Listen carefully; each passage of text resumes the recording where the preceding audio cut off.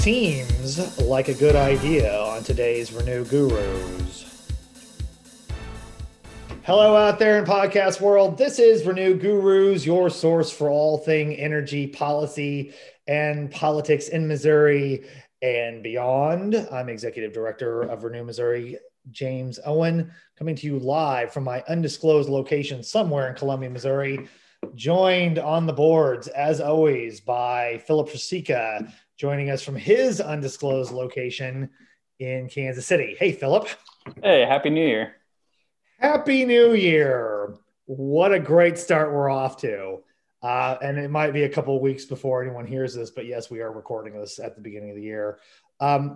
Very special guest today. We're going to be talking about a topic that is very complicated and it's got a lot of issues attached to it. And people are already excited. They're calling me about it. Simon Mahan. Mahan. I got it wrong. You got it right the first time. Okay. What group are you with? Hi, yeah, I'm Simon Mahan. I'm the executive director of the Southern Renewable Energy Association. Right, which is a C6 organization, which you kind of represent industrial kind of industry Right. interests. You're out of Louisiana? Well, so I had lived in Louisiana for about 7 years, and then about 2 or 3 years ago, we moved to the Dallas-Fort Worth area. Oh, okay. So what is it that your group does? Who do you represent? So I work with a lot of, my members are a lot of the large-scale renewable energy development companies, solar developers, wind, energy storage, folks that are interested in transmission and the utility business as a whole. So I work just really closely with a lot of the big names in renewable development. Mm-hmm. And how long have you been doing that? Oh gosh, we started the group initially in 2013 as a project, and then we formalized probably in about 2018, I think it was. Oh wow! Officially as a C6. So it took us a few years to get our legs underneath us, to get enough members to make it a standalone organization, and then we, as you had mentioned, we launched it as a trade association. And with this trade association, I mean, what specifically is it that you do for your members? Like, what is it? What kind of opportunities do you provide for them? Sure. So I work in an 11-state region. Missouri is not one of them. But I, of course, do have roots to Missouri, which I think we'll talk about here in a moment. But I work in Louisiana, Arkansas, up to Kentucky, and everywhere south of there. And so I work frequently on integrated resource planning with the Entergies, with TVA, the Southern Company affiliates over into the Carolinas, and certainly up into Kentucky. And then in addition to the IRP work that I do, so mostly the regulatory work with the public service commissions, also do regional transmission organization work at MISO, so the Mid-Continent Independent System Operator. Right. Yeah. And so for our listeners who might not, I mean, we've talked about integrated resource planning on this podcast. That is the process by which in Missouri anyway, and it's going to probably be different in every state and with every utility, but in our state, utilities like Ameren, Evergy, Liberty Empire, they have these kind of triennial, like 3-year cycles where they come in and they kind of outline what their plans are going to be for the next 20 years. And that does involve a lot of where they're going to get their power. What is that power going to look like? How are they going to retire existing sources of energy generation? So that's important. Renew Missouri gets involved with that a lot, with the Missouri utilities, but it is something that I think it sounds like you do that in almost all the states that you cover. Yeah, that's right. It's about 80% of the work that I do is on IRPs. And as you can imagine, throughout a region that large, there's almost always an IRP going on. And as you said, each state and even each utility within each state does it a little differently. And so I've had 3 or 4 different cycles with the same utilities. So I've gotten a fair bit of experience with some of the tips and tricks that are played in some of these reports to try and really figure out how to optimize renewable energy.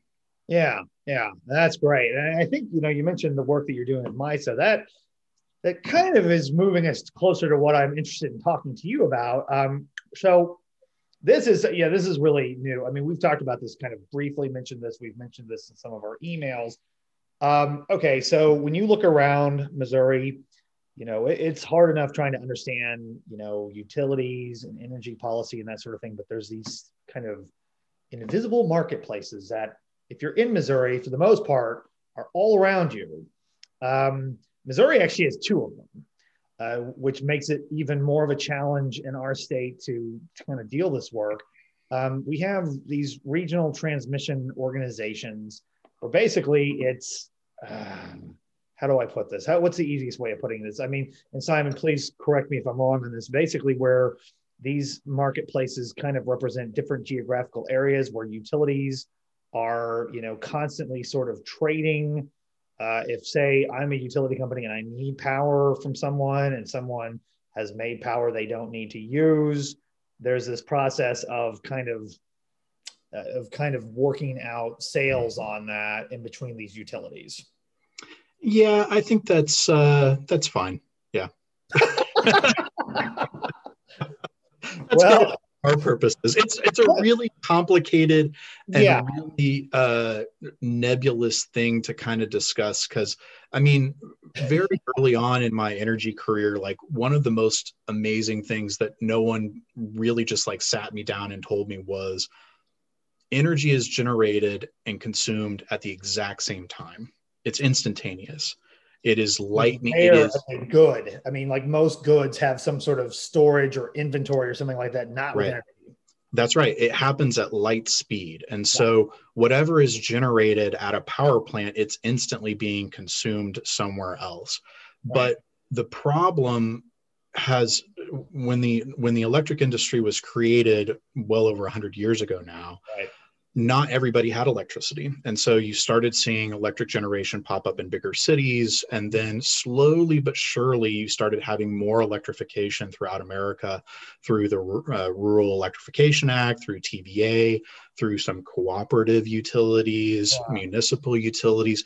And really, as time went on, folks started to figure out, you know what, it would actually be easier and better and cheaper and more reliable if I had better connections with my neighbors. So if my power plant that is powering my neighborhood all of a sudden goes offline, I can still get power from my neighbors if they've got extra.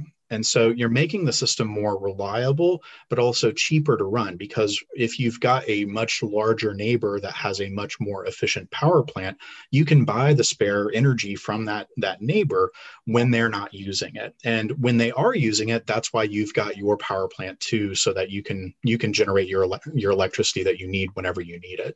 And so the RTOs kind of add this additional layer of complexity on top of things, where the independent system operators, MISO and the Southwest Power Pool that you've got in Missouri, right, they are independent nonprofit platforms, right, where they're not the government. They're not the government. They are independent. They are usually run by and with the utilities, along with independent power producers and the state regulators and advocates like myself. And they are designed to be truly marketplaces where electric generation facilities can bid in a price to sell energy. And if there's a buyer, then they can sell that energy. And so the idea of the RTOs is that they are providing a platform to buy and sell energy at the lowest cost.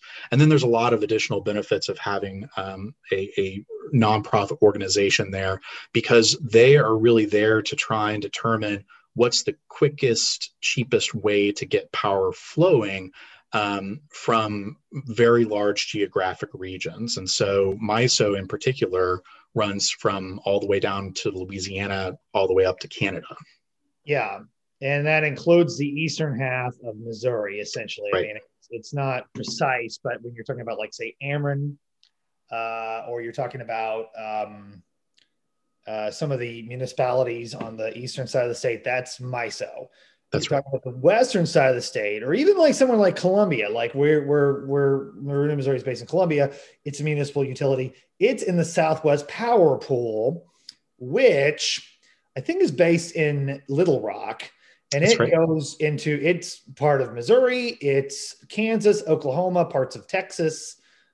Is any of it in Louisiana? Probably not. Yes, there Yeah, is a little bit. Yeah, so the a little bit. Southwestern Electric Power Company, which is an AEP subsidiary, they're a funny utility because they've got a little bit of kind of the Northwest Arkansas, Fayetteville area, and then they Oh, skip basically the Ouachita Mountains and then go back down into Texarkana, Shreveport, and that surrounding area, even on over into Texas a little bit. yeah. So, I mean, so if you live in those areas, if you like, say, are Evergy or Liberty Empire or City of Springfield, City of Independence, they're all SPP. Now, you don't work with the SPP. I think you mentioned you work with MISO. That's right. I've done my time in SPP for a couple of years, and so I'm familiar enough with it. Oh, yeah, right. So, like when you're talking about advocating for renewable energy use, and and again, the reason this is an industry group that you're running is there are independent producers that operate in those geographical areas that sell onto the grid that aren't necessarily associated with the utilities, but they are engaged with selling power. Yep, that's A lot right. of people don't know that. Yeah, well, and so these organizations are they are open to the public, and so a lot of what, and I'm sure you're familiar with the Cloak and Dagger work up in Missouri, but it's really not necessarily that way with the RTOs. You can attend the meetings even as a private citizen. Right. There was a meeting just this morning on distributed energy resources for MISO. It was their first meeting of the year, and Okay. anyone can attend the meetings, listen into them. Usually you can speak up, but if nothing else, you can almost always provide comments, written comments Yeah. into these organizations and provide them feedback. Now, whether or not they take that feedback and fully implement what you're asking for is another issue. But I do find them to be fairly open and transparent in terms of how folks can get engaged. But I will say it's kind of like wrestling with an octopus. There are so many meetings, and there are so many different acronyms, and the industry lingo is just atrocious in these things. And so it can be really daunting to even get started with going to some of the meetings. Yeah, I mean that's right. I mean, you can talk about how difficult dealing with even a state regulatory body like the Public Service Commission in Missouri is.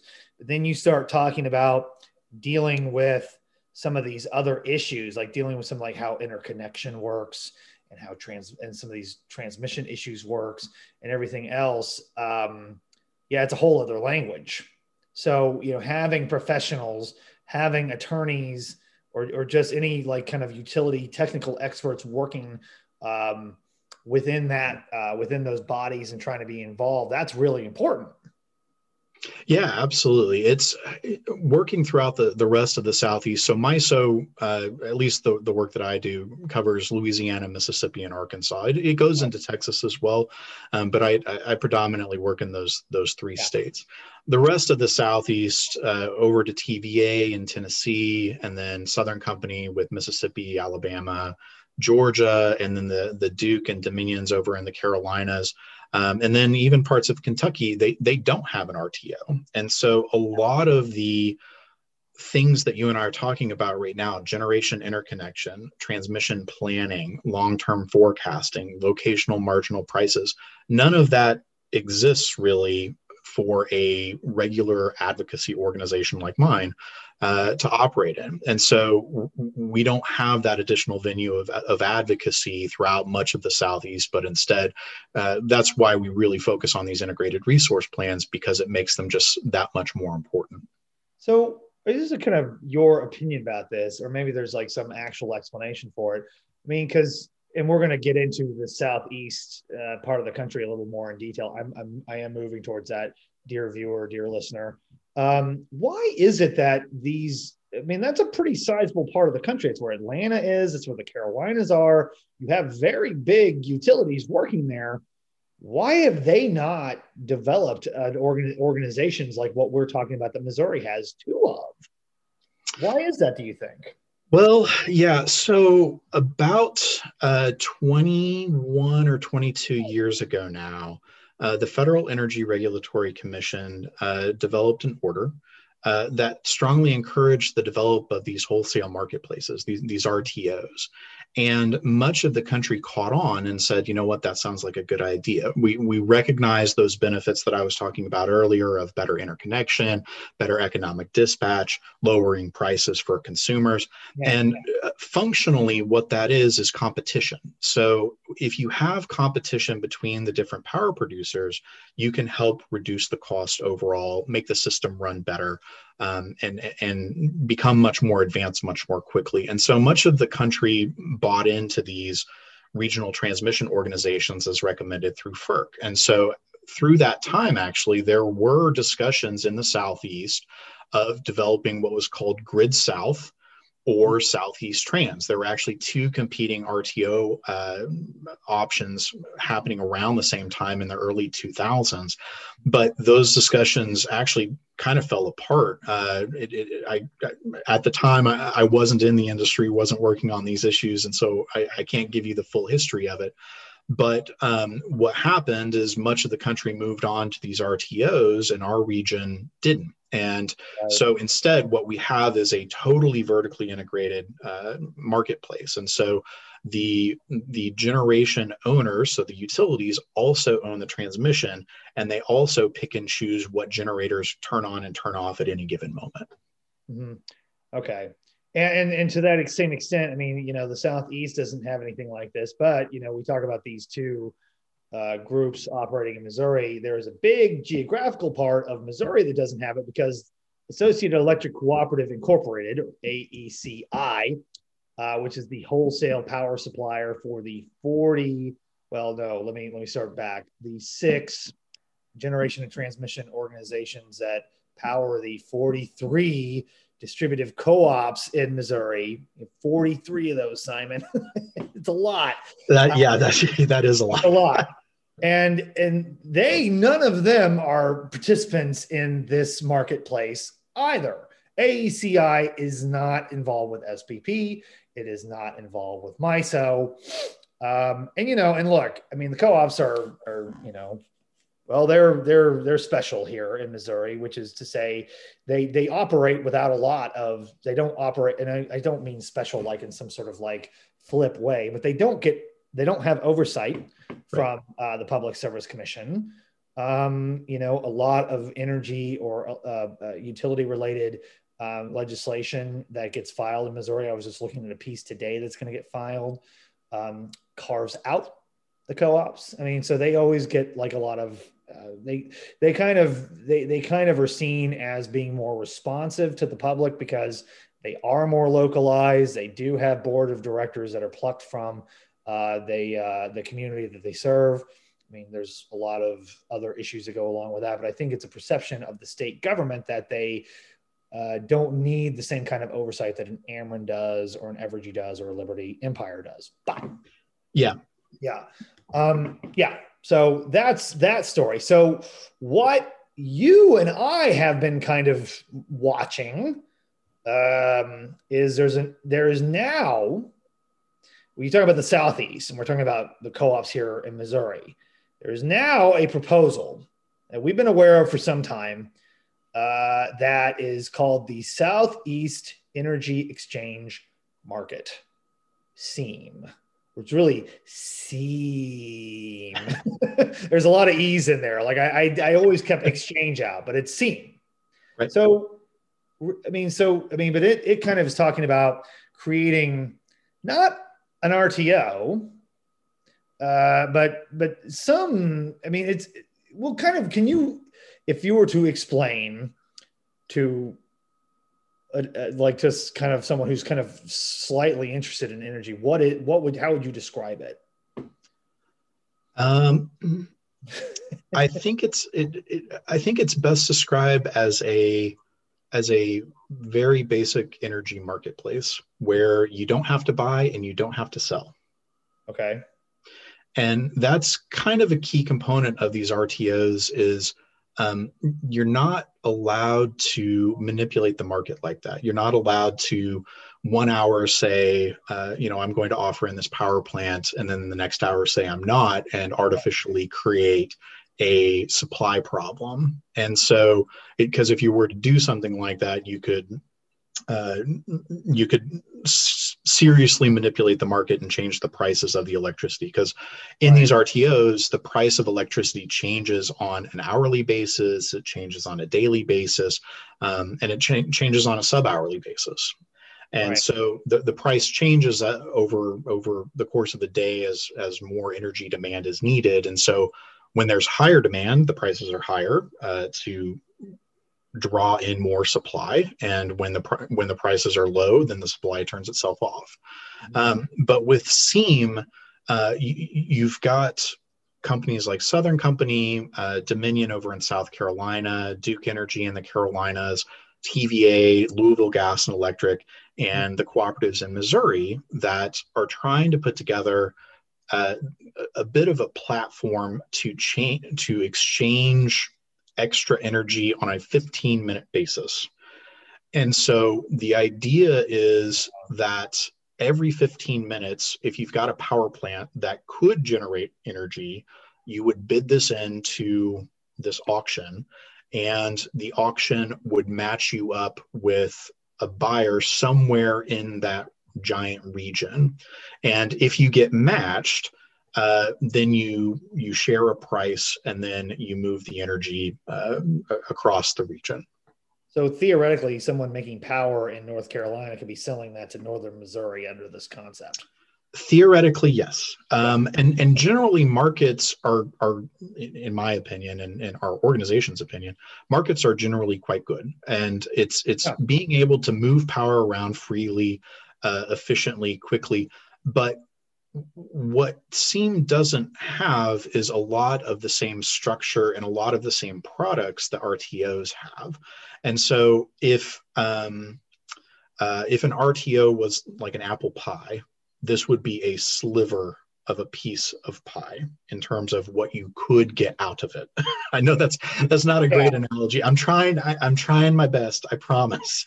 Well, so I mean, like if you're like you want to see utilities get into more renewable energy, more generation of it, more use of it. What's something that is, I mean, let me back up a little bit. We don't know a lot about SEAM quite yet, do we? No, we know there's not, I mean, like I know there's some utilities like say TVA, I think you've seen some presentations there. I think Duke has filed something with the North Carolina version of the Public Service Commission. So there is some sense from those utilities about what this is going to do. But like, let's say Associated Electric in Missouri, they do not have to submit anything to the Missouri Public Service Commission because they just don't get regulated by them in the same way that like Ameren or Evergy or Liberty does. So in looking at these proposals that have been filed in some of these other states that I know you've looked at, because I think you're the one who shared them with us, some of the people in our group. If you're a renewable energy supporter, and what is it that we think could be potentially very, what's one thing or one or two things that could be promising about this plan? Yeah, it's not entirely clear yet what the breakdown in benefits actually are. So the only real analysis that we've seen regarding the potential upside of a Southeastern Energy Exchange market is a study that was commissioned by the utilities themselves. And that study came at, I don't know, it was 4 months ago, that we were able to get a copy of it. And it found across that giant region that they would anticipate something like $30 to $40 million in savings per year. And to put that into context, that's less than $1 a person per year in that giant footprint, because it's a really, really big footprint. And in fact, it's actually bigger than MISO in terms of how much power generation is based in that footprint. So it's a really, really big region. And so the 30 to 40 million dollars that they're anticipating on saving, we're not exactly sure who sees the most of those benefits and where the benefits actually flow. So we can't say, for instance, we're anticipating $1 million to be saved over in Missouri, or $3 million in TVA, or 10 million in Southern. But it's at this point, we just don't know. And there were a lot of assumptions in the study that, for instance, that everyone participated and everyone participated fairly. Yeah. And so that's a pretty big assumption with something that's unusual, that is novel, hasn't been tried before. In an RTO, there are some pretty clear rules on how the power flow is supposed to work, and how generation and how load are supposed to match up. Those are tried and true tools that we have in many other parts of the country, that we understand, that we can model, we can better predict. But on this one, we're just not quite sure. Mm-hmm. Right. And so I think there's a lot of question marks, that a lot of, I mean, like I kind of look at, we've had some conversations and some phone calls. We have some very impressive people working on this from around that region. I feel pretty useless because we don't really have anything that we can do right now. I mean, I know that we're planning on doing something with FERC on this at Renew Missouri, but I mean, when you think about Associated Electric, and I don't know your familiarity, but I mean, they're only responsible for about 15% of the power produced in Missouri. It's not very big. Geographically, it is significant. And, right.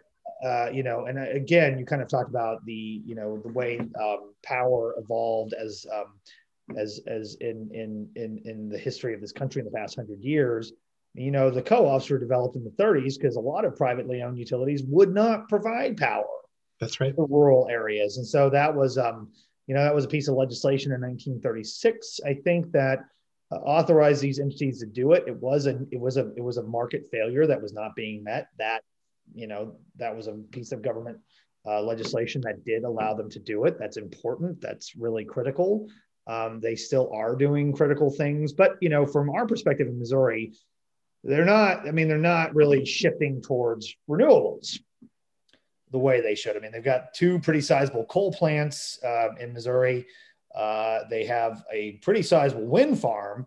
But I think one of my hopes with this is, I'll just tell you as a Missouri advocate, one of my hopes is that they will take advantage of maybe some of the power that's being used in, you see the Carolinas has a lot of renewable energy, and that's growing, especially like I think North Carolina. Yeah, that's right. I hope that maybe that will shift Associated Electric's consumption away from coal. That's my hope anyway.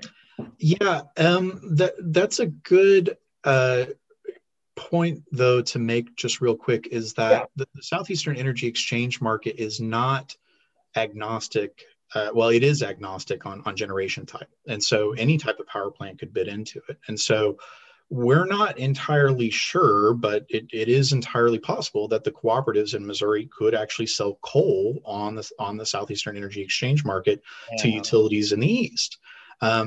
Generally, just taking a step back. That would be the downside, the opposite of what I was hoping. Yes. Yeah, absolutely. I mean, if you've got a lot of excess generation lying around and you're trying to find places to sell that power, but you're not part of a market, it's really hard to sell that power. But if you are part of a market like this and you do have extra capacity lying around, you could move that power elsewhere in that region. Mm-hmm. For renewables, having a large region like this, especially one that spans east to west, is really quite helpful whenever you're trying to balance power flows. And especially for things like solar, where we've all heard about the duck curve, where the solar resources generate the best at noon, but maybe not so much later in the afternoon, or they kind of dip down a little bit in the afternoon. But if you have a solar facility, say in Missouri, you can, and it's generating at noon. Well, it's 1 o'clock on the East Coast. And so you've actually got a really nice solar profile in Missouri where you could send that power eastward. And just having that greater geographic diversity makes the system more reliable and able to access better generation technology because of the different weather, the weather systems change across such a big region. Right. Yeah. I mean, I think I was excited that it might be good for Missouri, but might not be so good for other more progressive states on this. Yeah, stuff. well, we can't say at this point because again, you're not required to bid in and you're not required to buy. And so even that is a huge component of being able to predict how this thing is actually going to be used. Now, we have seen some marketing material from the utilities that are proposing this market that they say it will help enable integration of renewables, but we really don't have a lot of confidence in the analysis that was provided regarding that. And there's no saying that it's going to happen that way. Yeah, that's right. I mean, and I think, the other questions I have about like, well, how does independent producers fit into this and that sort of thing? We still it's a lot of questions. Who's going to govern it? Who's going to run it? Well, yeah. So with an RTO, for instance, like with MISO is broken up into, I think it's 10 or 11 different sectors. And so you've got one sector, which is the transmission owner sector, and that's usually the larger utilities and like the Entergy's or, maybe the Amerens. And then you've got the independent power producers. And so those are a lot of the renewable development companies or the smaller companies that are trying to go be private and generate power on their own. And then you've got the organization of MISO states, which is all of the state regulators in the entire MISO footprint. And so, you talk about having problems working just with one PSC. Well, now you're working with all of them in the footprint, but at least they have a seat at the table. Whereas, and then also we've got the environmental sector, which is the part of the stakeholder group that I operate in, working with NGO companies and then also other trade associations. But with something like the Southeastern Energy Exchange Market, there is no seat at the table for the state regulators, for advocates. It's really difficult to understand, even for me, how independent power producers, the renewable developers, might even have a seat at the table with operation and governance of this thing. And so it is lacking a lot of the governance that you normally would get with something like an RTO. Yeah. And right. And so I think that with that, we don't have a FERC filing yet. We don't know what that's going to look like. And I guess, it's interesting. You probably do a lot more work with them. I mean, right now, with everything going on at the federal level, we are going to have a new president come in, despite what some people think. I mean, what do you think that's going to have an impact on FERC? Because FERC is the Federal Electric Regulatory Commission, I think. So I don't know what those I always screw up. Federal Energy Regulatory Commission. Yeah. So that's right. Yeah. What we've seen and what we've heard is that the Southeastern Energy Exchange Market will be filed at FERC. Duke Energy over in North Carolina was required to file a informational notification with their Utilities Commission about 2 weeks ahead of time before they file something at FERC. Yeah. And, I don't know why they did this, but they filed a letter with their Utilities Commission and said, here's the thing that we want to file with FERC. We don't think we have to get your permission. We don't think you have any oversight regarding this. I mean, the letter that they sent was really quite dismissal of their regulator, which I just don't understand why they wrote the letter so tersely. But the regulator came back and said, we got your letter and you're actually not allowed to file at FERC until we get a staff report on whether or not what you say is accurate about how much influence we have over this process. And so we were actually anticipating this FERC filing a little over a week ago over the holiday season at FERC. And the regulator just in North Carolina, the Utility Commission stepped in and stopped the entire thing from being filed so that they can do some due diligence and some analysis on it, which, that's the power that a state regulator can have when they're doing their job and regulating the monopoly utilities. Yeah.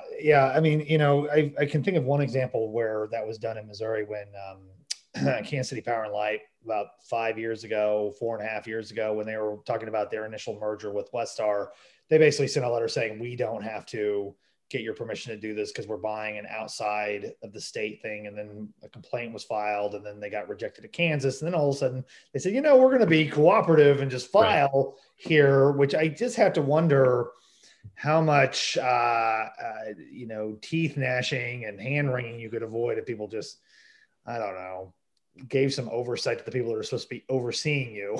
Right. Yeah. And it's, it was very unusual, but we're waiting for a staff report from the Utilities Commission in North Carolina, maybe in a couple of days. And then there's supposed to be a hearing, I think, within about a week from today on oral arguments regarding this entire issue. And so maybe we'll hear some more about it over the next week or two. But all the state commissions, theoretically, in many of these places in Kentucky, in Georgia, in Mississippi, they could do the exact same thing. They could file with their utilities and say, look, we're going to open up a docket and start talking about the Southeastern Energy Exchange Market, in part because we're your regulator. We'd like to know what you're up to and what you're doing, and really, even if it's just a fact-finding thing to figure out what those numbers are of how much is it going to cost us to implement this, and then how much money are we going to save? And then are there other ways that we could make it better? Improving governance, improving transparency, making the market more fluid, and including more of these tools that the RTOs have to make a more efficient energy marketplace. Yeah. I mean, again, it's not something you're going to probably see the state regulators here in Missouri do with Associated Electric because they don't have that kind of oversight of them. But I can tell you, like right now, that there's a docket in the Public Service Commission asking the utilities to justify their membership to RTOs, and I think it's really not so much that the Public Service Commission sees those as bad things. They're just trying to get some information. They're trying to get some insight on how things are going there. And I think that's a good thing to do. Check under the hood every once in a while. Make sure things are running efficiently. I will say the SPP and MISO duopoly in Missouri. It's a similar situation down in Arkansas, where we have a lot of problems actually because there are two independent RTOs operating. Because as I was saying earlier, the more that you can share with your neighbors, the more efficient, the more reliable. It would be really great if you could move power across that seam between those two different RTOs. And that way you can move wind from the west, and you can move solar from the east. You can move wind from the north and solar from the south. And if you just have better interconnections with your neighbors like that, we can incorporate just so much more renewable energy and lower everybody's costs. And so I think it's a good idea to do that kind of analysis to say, how are our memberships in these RTOs going? And are there ways that we could maybe improve those? Pretty wild that Ameren and Evergy, or at least with Kansas City and St. Louis, they're not able to directly engage with that because of that setup. It is interesting. Yeah, well, you can move power back and forth, but there's a cost to doing that, and they kind of consider them kind of like toll roads where you've got to pay your toll to get from one side to get to the other. But if you were to do something like eliminate that hurdle cost and move the power back and forth more efficiently like that, you could save some money. And also, if you had a better planning process between those two, you could build some new transmission lines that better enable the power flow to move to where it needs to go. Yeah, right. Well, I mean, so we're still kind of in a wait and see, but I mean, I think just having this kind of basic knowledge on this is important. I mean, if someone's listening today? I mean, I know that Renew Missouri is going to try to get information out to our supporters about what is going on with this. But as far as like anything, is there anything that you're aware of it? Like if someone were like kind of really engaged with this and maybe like a utility related professional wanted to learn more about this, I mean, is there any resource that you would send them to? No. No, there's not. I didn't think there was, but I thought maybe that something had popped up, but it's a really unusual. Yeah, it's a really unusual thing because we have some, and you know them as well, but for your audience, some really phenomenal advocates in the Southeast who do just extraordinarily great work, but they've never dealt with an RTO. And then on the flip side, we've got some really, really bright folks that have dealt in RTOs and they've dealt with FERC, but because they deal in markets and the Southeast doesn't have a market, they've never worked or done anything in the Southeast. And so we've got a bit of a gap here of there's not a lot of folks really paying close attention to this issue in particular. And that's where, I'm kind of straddling between these two worlds of doing the market work in MISO and then also working in a non-market area throughout the Southeast. And so there's not a one good catch-all. And in fact, this podcast is probably the best.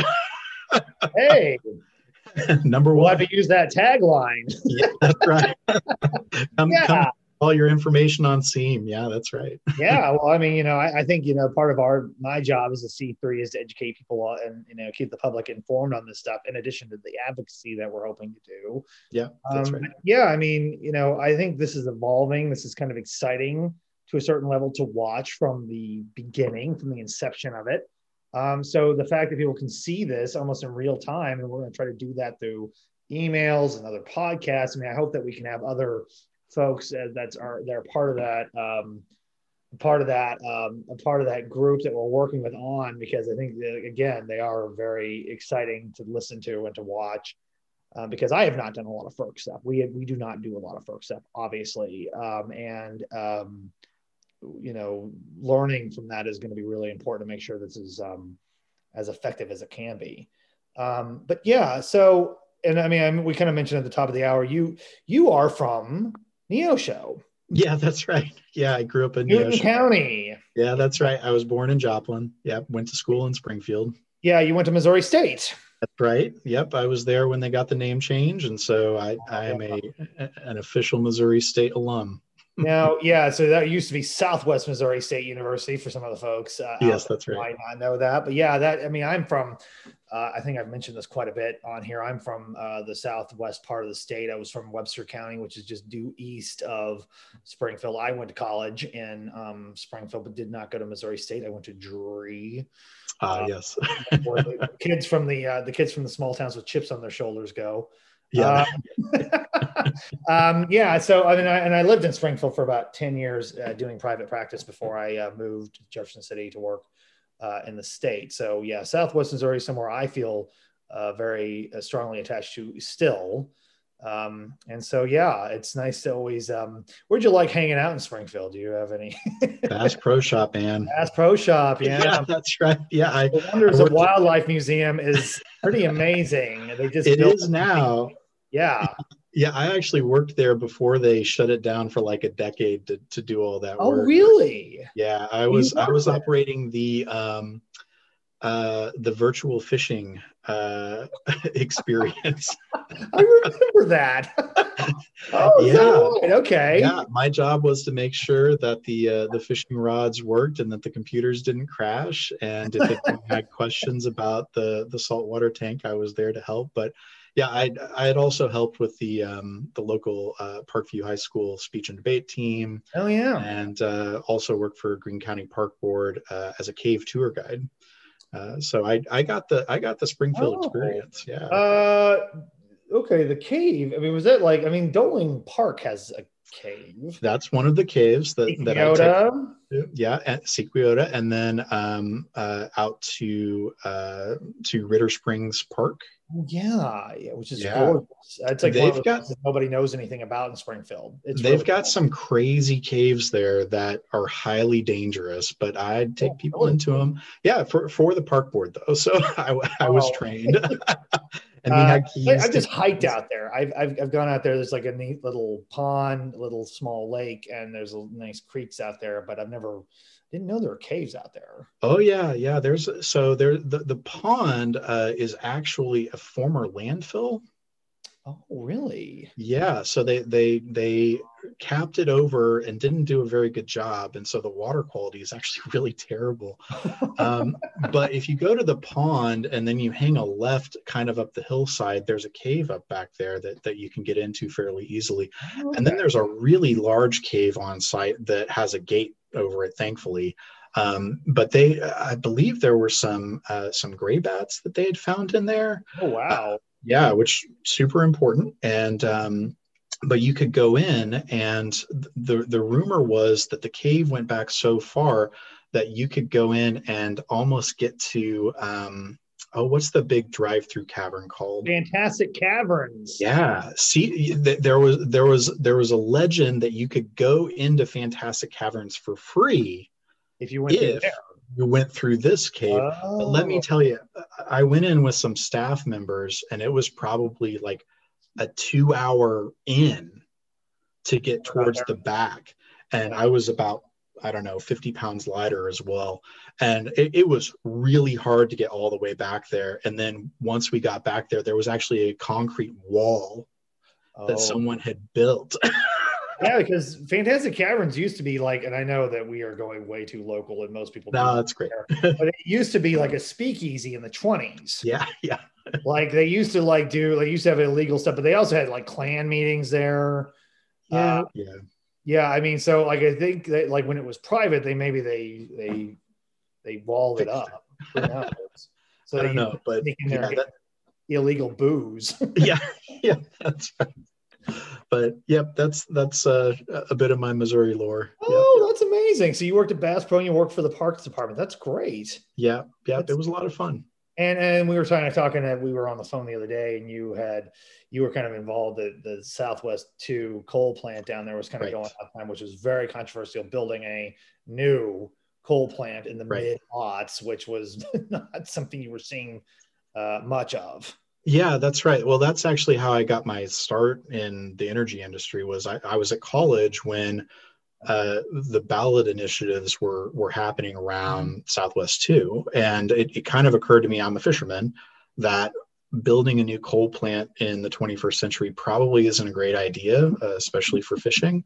Yeah. And so I got really interested in it, and I started asking around. I said, okay, well, we need energy. What are we going to do? Right. We're not going to we don't want to burn coal. We don't want to do gas, because gas was ridiculously expensive at the time. And we're going to need energy. And I wasn't getting a lot of really good answers. And so I started looking more into wind, because it was the cheapest renewable resource we had at the time.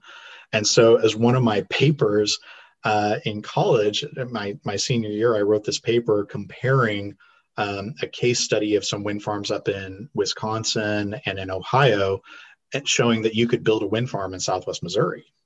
Oh, which is done now, by the way. Which is what's happened now.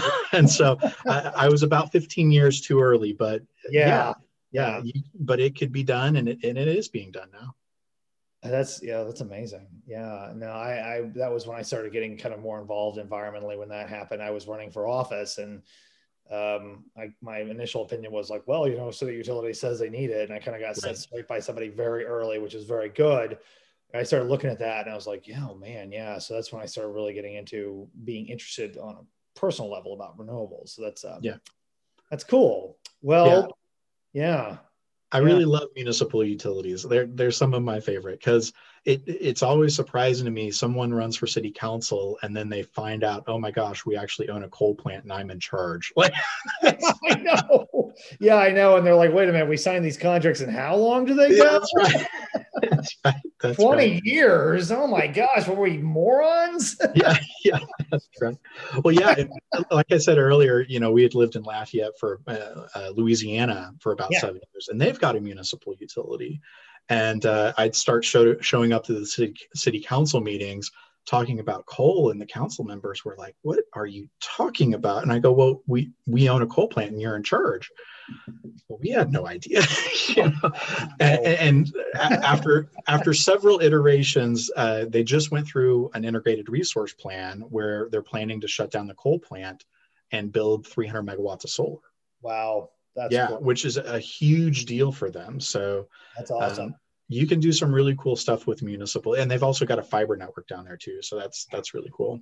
So I always try to emphasize the fact we have some really good watchdogs, and we have some people really engaged at the municipal utilities. It is somewhere you can, I mean, if you get educated on it and you can educate city council members on it, a lot of those folks I know in Springfield, Columbia, they're not getting paid to do that. If you can be a resource for them and help them, that is a bigger deal than almost anything I'm doing.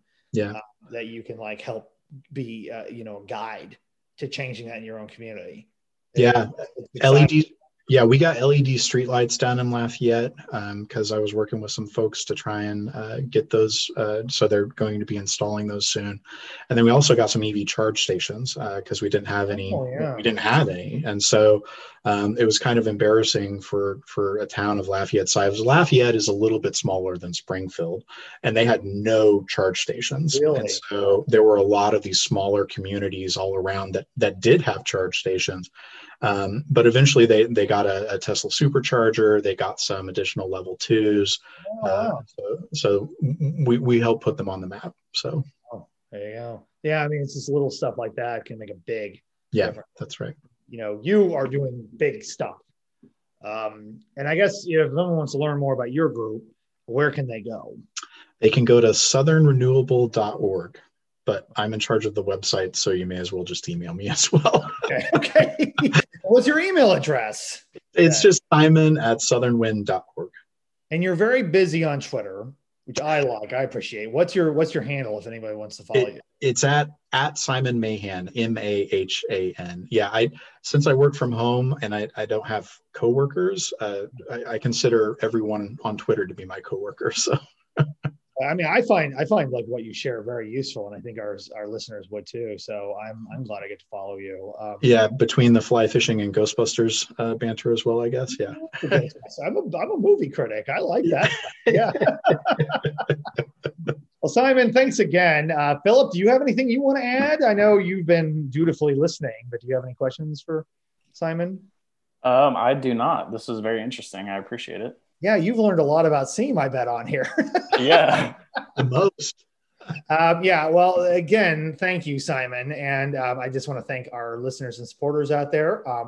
We've kind of wrapping up our year-end appeals, and we had a very generous outpour of support this year. We really appreciate that. You can still give money at renewmo.org. And if you have any interests or questions about the legislative session, which is underway, here in Missouri, we have a list of legislative priorities that we are sharing, and that there are some big things that we think are exciting. There are some things that we think are bad. Simon, I don't know if you know this, we have securitization as a proposed ballot, not ballot, but as a piece of legislation this year. Okay, interesting. Which we hope we pass. Yeah. We're working on all that. And on behalf of everyone here at Renew Missouri, I want to thank you for everything. Thank you for listening. Be sure to like this, to subscribe to this on all major platforms, write a review, share it on your social media platform. And yes, this is James Owen with Renew Missouri saying Seacrest out.